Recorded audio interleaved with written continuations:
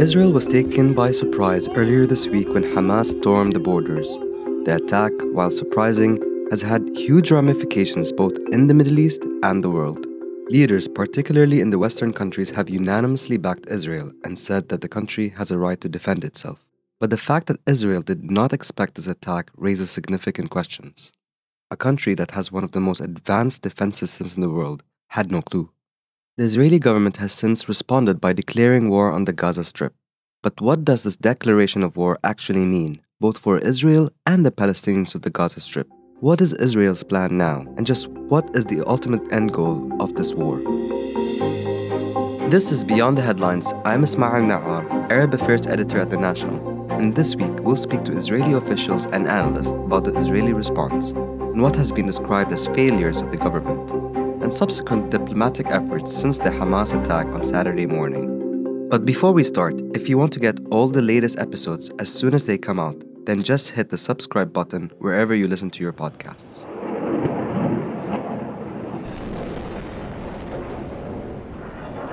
How did Israel not know about this attack?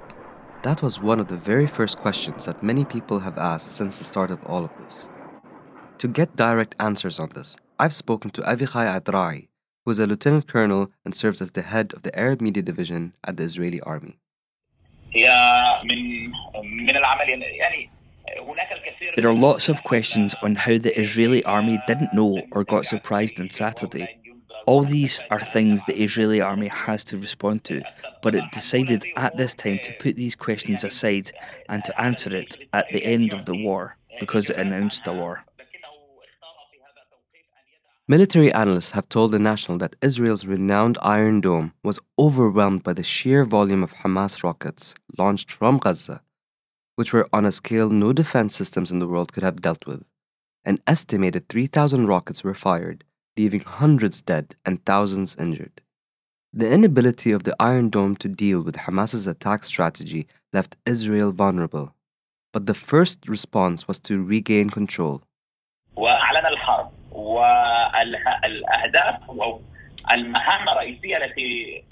The first orders given to the military was to re-secure the south region because the border fence was attacked and broke from many parts and hundreds of attackers entered the Israeli lands. And we were able to regain control on Tuesday, which meant it took a lot of time.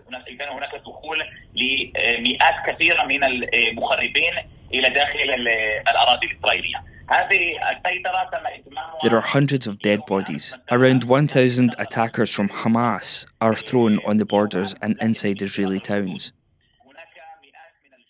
Adrai also said that Israel captured dozens of who he described as Hamas fighters and that they would be interrogating them. On October 7, the military wing of Hamas attacked towns and settlements.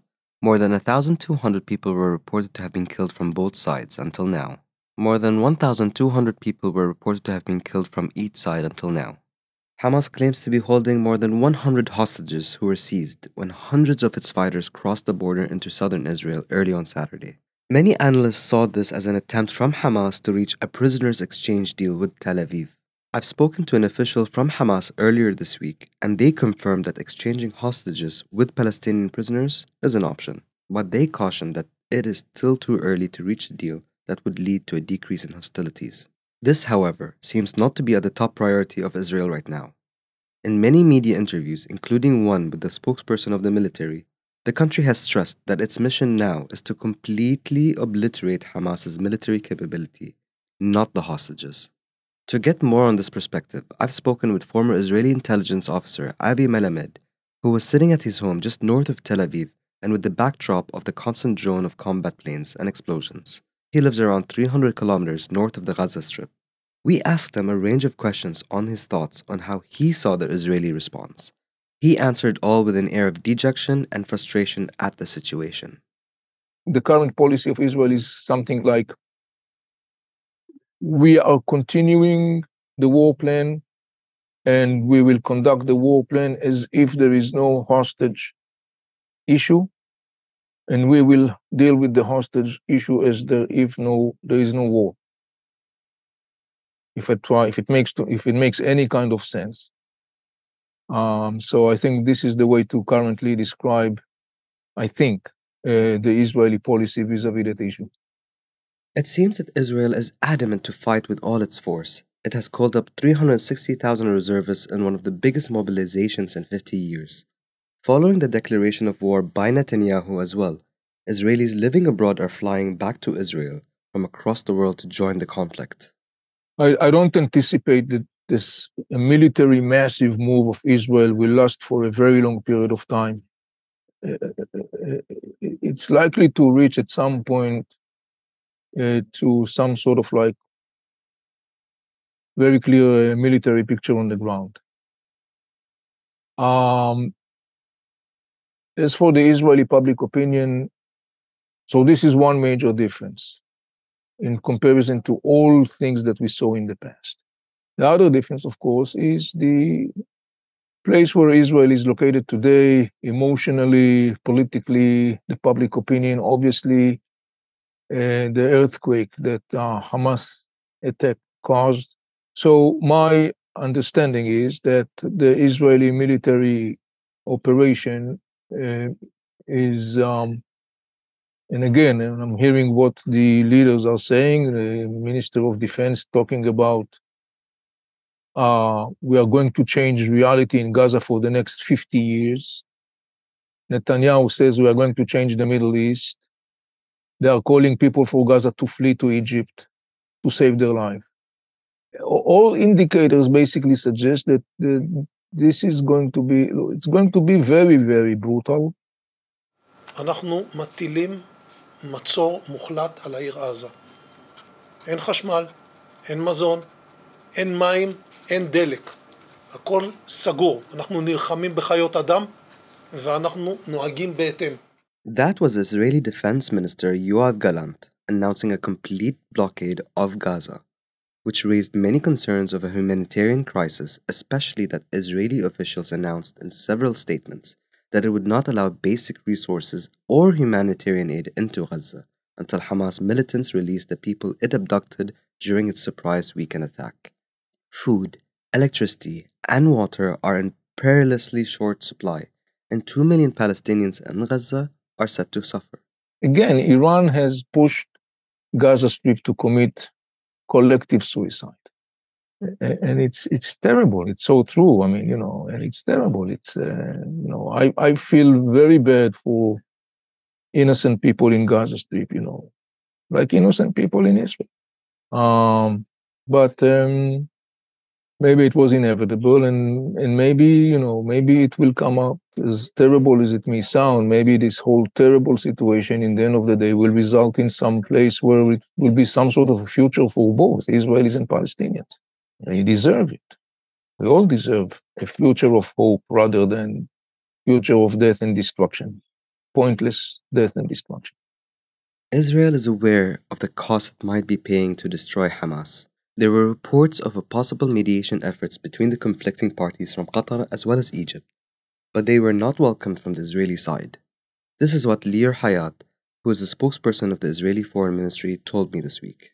People understand the need of Israel to gain back control on the border between Israel and the Gaza Strip, and to do whatever it takes in order to destroy the Hamas terror infrastructure in the Gaza Strip and to liberate the dozens of Israelis that were kidnapped and abducted by the Hamas terrorists.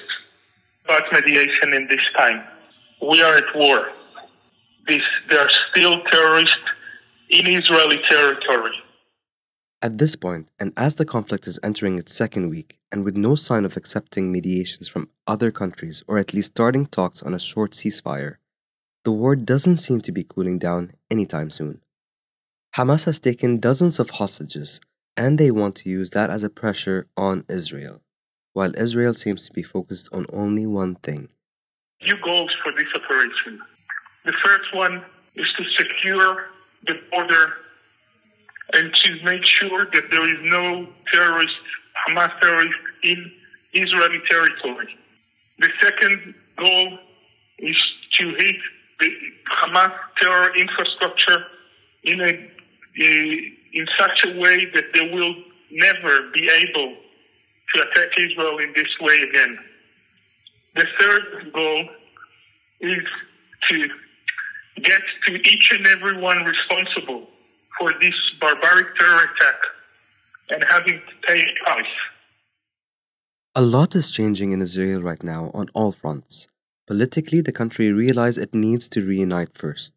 Netanyahu and opposition leader Benny Gantz finally agreed on Wednesday to form an emergency unity government and separately a war cabinet alongside Defense Minister Yoav Gallant.